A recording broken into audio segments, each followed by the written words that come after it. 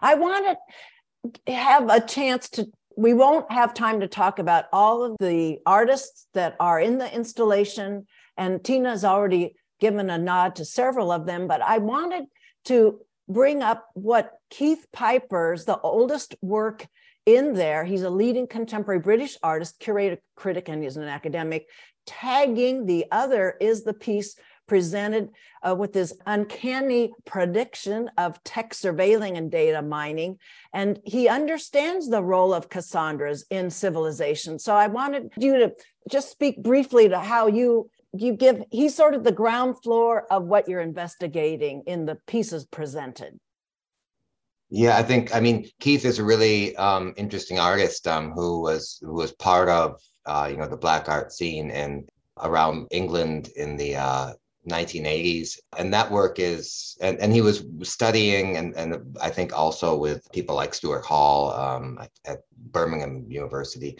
And so that work, when I first saw what he was doing, he was connecting, I guess, what was happening at the sort of avant-garde of post-colonial theory, which a lot of that was happening in London. And he was connecting that with the avant-garde of emerging media.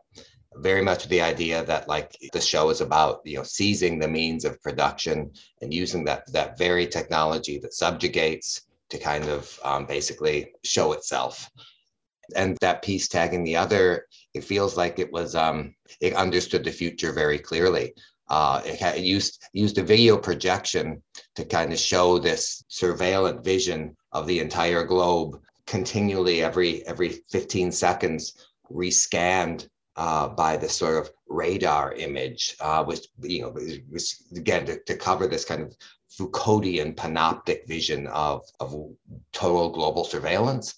And he puts within this vast projection the series of 4 monitors, which show the sort of different modes in which individuals, and especially the Black body and the colonial other, is captured within this. And so tagging is also, I mean, think about the way we tag now. That wasn't happening in the late 80s when he made this piece, but you see the kind of ways in which the face is being kind of, as his own face is rotating in this virtual image, you see this kind of a forest or a kind of, he's continued, like the signs which continually start to cover his face are kind of keep popping up in the video stream. So you kind of get the sense that he's being sort of biometrically processed before your very eyes, and all these kind of terminologies that might kind of map him are being put on him. So it's also a very clever piece, I think, in terms of thinking about how to use technology. He combines the projection, which was really, video projectors had just come out at that moment, and he projects it literally over the top of the television, and also kind of showing the way in which all these different kind of technologies, that one doesn't replace the other. They all kind of build upon each other and become a sort of almost more of a kind of Blade Runner-esque, sort of dystopia. Wow. That's the power of this. So, yes, Tina, did you want to speak to him too, to Keith Piper's work? No, okay. That was great. Another foundational piece that those who have followed the digital interpretation through art here is Graham Harwood on the Mongrel Project, versions of ourselves instead of race, sex, and identity. And so it's very, very moving, and for people to understand how monumental that project was in its introduction, and it's there in your exhibit. Yeah, well, we should say Mongrel is not just Graham Harwood. It's actually a collective of a group of individuals. It's a multiracial collective that formed a space in London called ARTEC, or Arts Technology Centre London, which was essentially a community organization that gave access to technology to the people in the community, mostly Black and working class people.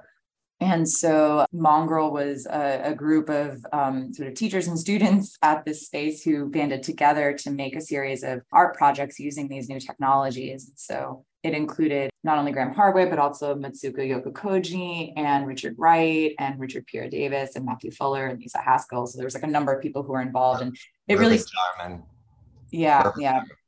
Mervyn Jarman, exactly, yeah.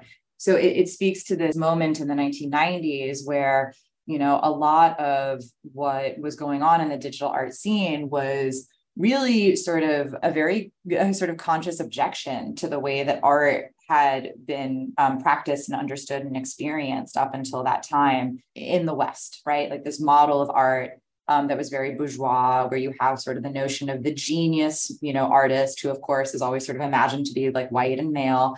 And so instead it was a collective of people from different backgrounds and working under the name of the organization, so sort of anonymously within the, the name of Mongrel, although, I mean, not totally anonymous, like we know who they are, but and not producing discrete physical objects that were destined for a kind of art market, but producing like software-based artworks or, things that could be sort of distributed freely or cheaply, and that would sort of circulate and become viral within a community, and that could be accessed by people, by, sort of everyday people. And of course, technology at that time was not super universally accessible, but there was this idea that at least if you could get access to technology at like one of these community art centers or something, that it was more accessible than having to, buy a $50,000 painting to put on your living room wall, right? So with Mongrel's piece in the show, you walk in and on a table, you see a vintage CRT monitor. So it's one of these like old sort of cube monitors with, the beige plastic frame, and it's just a black and white screen. It's, a lot of people today who are coming into the show who are students at UC Irvine probably have never seen one of these actually in the flesh. Just sort of humbling. But I have memories of using these computers, and I know Paul does as well. I think Paul might actually have a few in his basement. And so on this vintage monitor, you can interact with a software program called Heritage Gold, which is basically a hacked version of the first edition of Photoshop. So Photoshop 1.0, they hacked it and they changed it so that when you go into the menu options in order to edit the photos, and you have to work with a series of photos that are saved on the desktop, which are all labeled like black male or like, yellow female, et cetera. You open up these digitized photos of different individuals with, who are tagged with different genders and races. And then you can apply the sort of filters to edit the photos, but the filters have all been changed so that instead of the usual Photoshop filters, you see options to like make them look wealthier or make them look whiter. And so you have the opportunity to experiment with basically this utopian idea, again, that was popular in the 90s, that, digital technology will make identity obsolete. And so it invites you to actually experiment with that, to actually sit down at a computer and experiment with changing somebody's race or changing somebody's, gender or class at the click of a button. And, it can be interpreted in different ways, but I think from our perspective, it's kind of, the Brits would say it's taking the piss out of this idea, this utopianism. It's sort of critiquing or satirizing and showing people sort of how silly it is. This idea that you could actually change your identity with the click of a button, that it's really like not that simple, partly because we have to think about where our identity really lies. And, fundamentally, it's about how we relate to the world. And it's not just as simple as throwing a new skin on. It's also about how we experience privilege and power, for example, or the kind of education level we have, et cetera. Like that's all wrapped up in part of it. So just, changing your skin tone isn't necessarily going to totally change, your identity or how other people see you even. And so we paired this work with some images that are mounted on the wall. They're like posters, basically, that were actually produced as the insert for a kind of, cheaply printed, like newsprint publication that they sort of would hand out freely. And so these particular posters are called Color Separation from a project called National Heritage that's from the late 90s. And in these digital images, you see, again, these faces that, register as having a certain race and a certain gender and a certain age. And they've been digitally edited so that the sort of central face, like the sort of facial features on each head, have been cut and then moved and then stitched on other, like swapped, like face. It's sort of like that movie Face Off, if anyone remembers that movie, right? This idea that you could sort of like just like suck the face right off of one head and dump it on another. And so you wind up with all of these mask-like heads that have these very visible sutures where like the digital stitching happened. And so when I look at those, I don't see this like utopian panacea where like you can just swap your identity or swap your face with a button. It looks painful. You see these big stitches and it looks monstrous, actually. Like it looks like Frankenstein's monster, like they're really disturbing images. And so we mounted those posters to sort of help create a context for people to understand what was going on with the Photoshop application on the computer, right? Like you're being invited to think about what it means to digitally alter your identity and sort of who gets to have the privilege of that and what is that experience like. And that speaks to the kinds of impressions that I receive when I'm asking about people who visited the opening on Saturday. And that registering of that disturbing feeling is what is the tension between taking in the art and taking in the lessons of this exhibition. It's doing so very much. I want to give you both a chance to speak to Hasan Elahi. He was there at the opening. He was snared in the 9/11 roundup of perpetrators, and he was not culpable in any of the 9/11 attack, but he posted everything about his setting, and he expresses, he just loves how antiquated and obsolete his works become. It's a testament, he says, and owns it, how quickly we've been inured to tech. So you two could respond to what Hasan Elahi is doing at the exhibit. I think Hasan's an interesting example, in terms of like, how people respond to being made, basically surveilled or made or seen. Normally we think that like when one is, in this case, Hasan was just after 9/11, he was traveling from Florida where he lived, and he was caught up to and detained by some FBI agents who questioned him as they were doing back then, sort of pulled him aside and took him to a room and questioned him for a while. And when he was finally able to get free, or even before he was left, the agent said, you ought to make sure if you're going anyplace, you better let us know because, we don't trust you, basically. And so what Hasan did, which is kind of counterintuitive maybe to many of us, is rather than trying to hide, he became hyper visible. And he decided, well, it would be ironic to basically what he calls to aggressively comply with the FBI's wishes to let them know where he was going.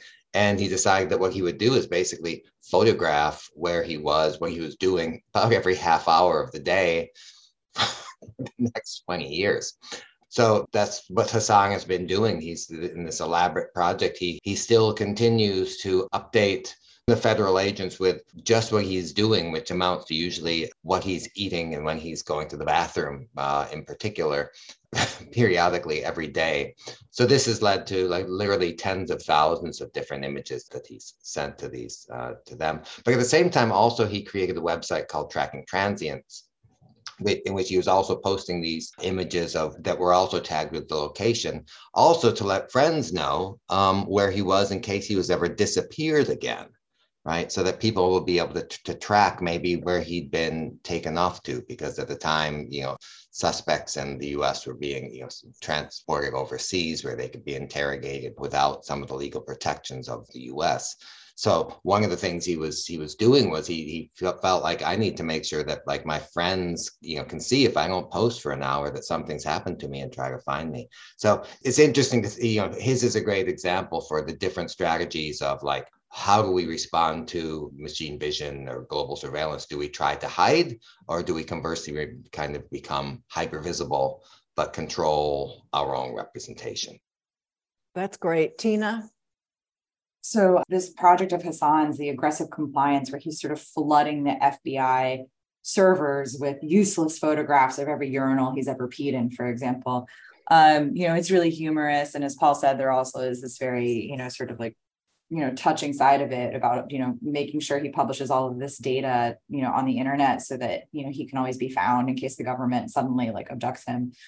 But there's this question of, well, how do you make all of this, how do you make this sort of performative project, right? Like it's kind of like a performance that's been happening for 20 years on the internet. So it's on the internet and it's also durational. How do you manifest that in the space of a gallery or museum, right? Like how do you show that project? And so with digital art, there's always this question of what formats, what mediums, how are you going to sort of present this in space for people? And, a lot of digital art is natively digital or, file based, but that doesn't have to get translated, right? I mean, you even just have to think about, well, say we're going to show a website, like what size is the computer we're using? Is it a laptop or is it a monitor? And if it's a monitor, well, what size is the monitor? And by the way, what year is that monitor from? Is it a vintage monitor like the CRT for Mongrel, or is it like a cutting edge Apple? Like there's lots of decisions that have to get made when we present digital art in a museum space. And with Hasan, he made a decision a long time ago that one way he could manifest this project is by essentially putting a computer in the gallery space and opening up an internet browser and directing it to the Tracking Transients website that Paul mentioned. So that's one option. But another option he started exploring was printing the images.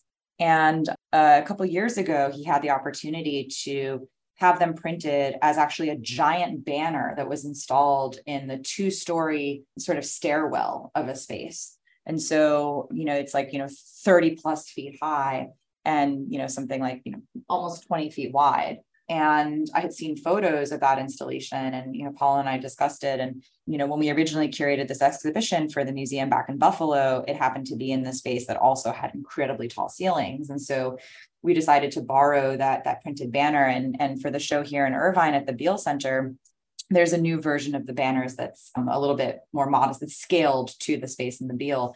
But still, you walk in and there's this enormous banner draped floor to ceiling over by the visitor's desk that just has thousands of these photos of Hasan's. And he's, written a program to sort of, lay them all out. But a couple significant things about his aesthetic choices. So first of all, why such a big banner, right? Like, why is it so huge? And I think that, at least for me, it's really a poetic way of helping art goers get a physical sense of the scale of Hasan's project.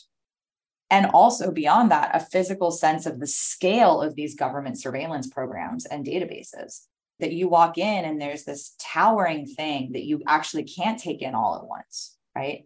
And so it just sort of in a very concrete and visceral way communicates, the larger than life scale and the fact that they're really operating at a scale at which, no one individual person can even grasp it all, right? It's like so much data. Nobody can make sense of it on their own. Only in the sort of aggregate, right? And then the other thing that he's done, the other aesthetic choice, was to overlay this giant grid of the photographs from his daily Tracking Transients performance with color filters. And it sort of looks like a rainbow pattern on these vertical bands of color. But for those of you who remember watching TV very late at night, decades ago, there used to be a moment at which the screen would sort of black out, and then this pattern of sort of vertical bands of color would come on the screen, and you would hear this tone, and it would, beep. This is a test of the emergency broadcast system, right? And so that was the television station testing an alert that they would use to notify the public if there was a national emergency, right? So the program would be interrupted and you would have this emergency pattern come up on your screen. And so the pattern that you see in the gallery on top of Hasan is actually the pattern from the emergency broadcast system. And so I think Hasan is inviting us to think about the relationship between surveillance and emergency. And to think of the construction of these giant databases as constituting a kind of national emergency and sort of drawing our attention to it. So, and there's one more aspect of it, which I think is very interesting and that I didn't appreciate until I actually talked to Hasan about the piece. He said that when he, overlaid that abstract band of color, he was also thinking about the history of abstract painting and about all of the many abstract painters who come from marginalized backgrounds and who express themselves through the language of abstraction. And even in contemporary art today, there are many artists, thinking, for example, African-American artists who work in an abstract idiom. And there's always this question of, what are the demands that are placed, especially on marginalized artists, to express their identity in art? And, Hasan himself is a person of color, he's Bangladeshi American. And, white artists are always allowed to paint in whatever style they want. But with artists of color, there often is this expectation that their identity must somehow inform their painting. And interviewers always ask them, like, well, oh, is this about your childhood or your experience of racism, et cetera? Whereas nobody ever asks a white abstract painter, oh, is your painting about your experience of racial privilege? And so, I think Hasan's also playing something very interesting here about visibility and invisibility, because of course the color patterns almost become a kind of filter or cloak over the images as well, that sort of obscure these details of his everyday life. And that's something I didn't even fully appreciate, I think, until really recently.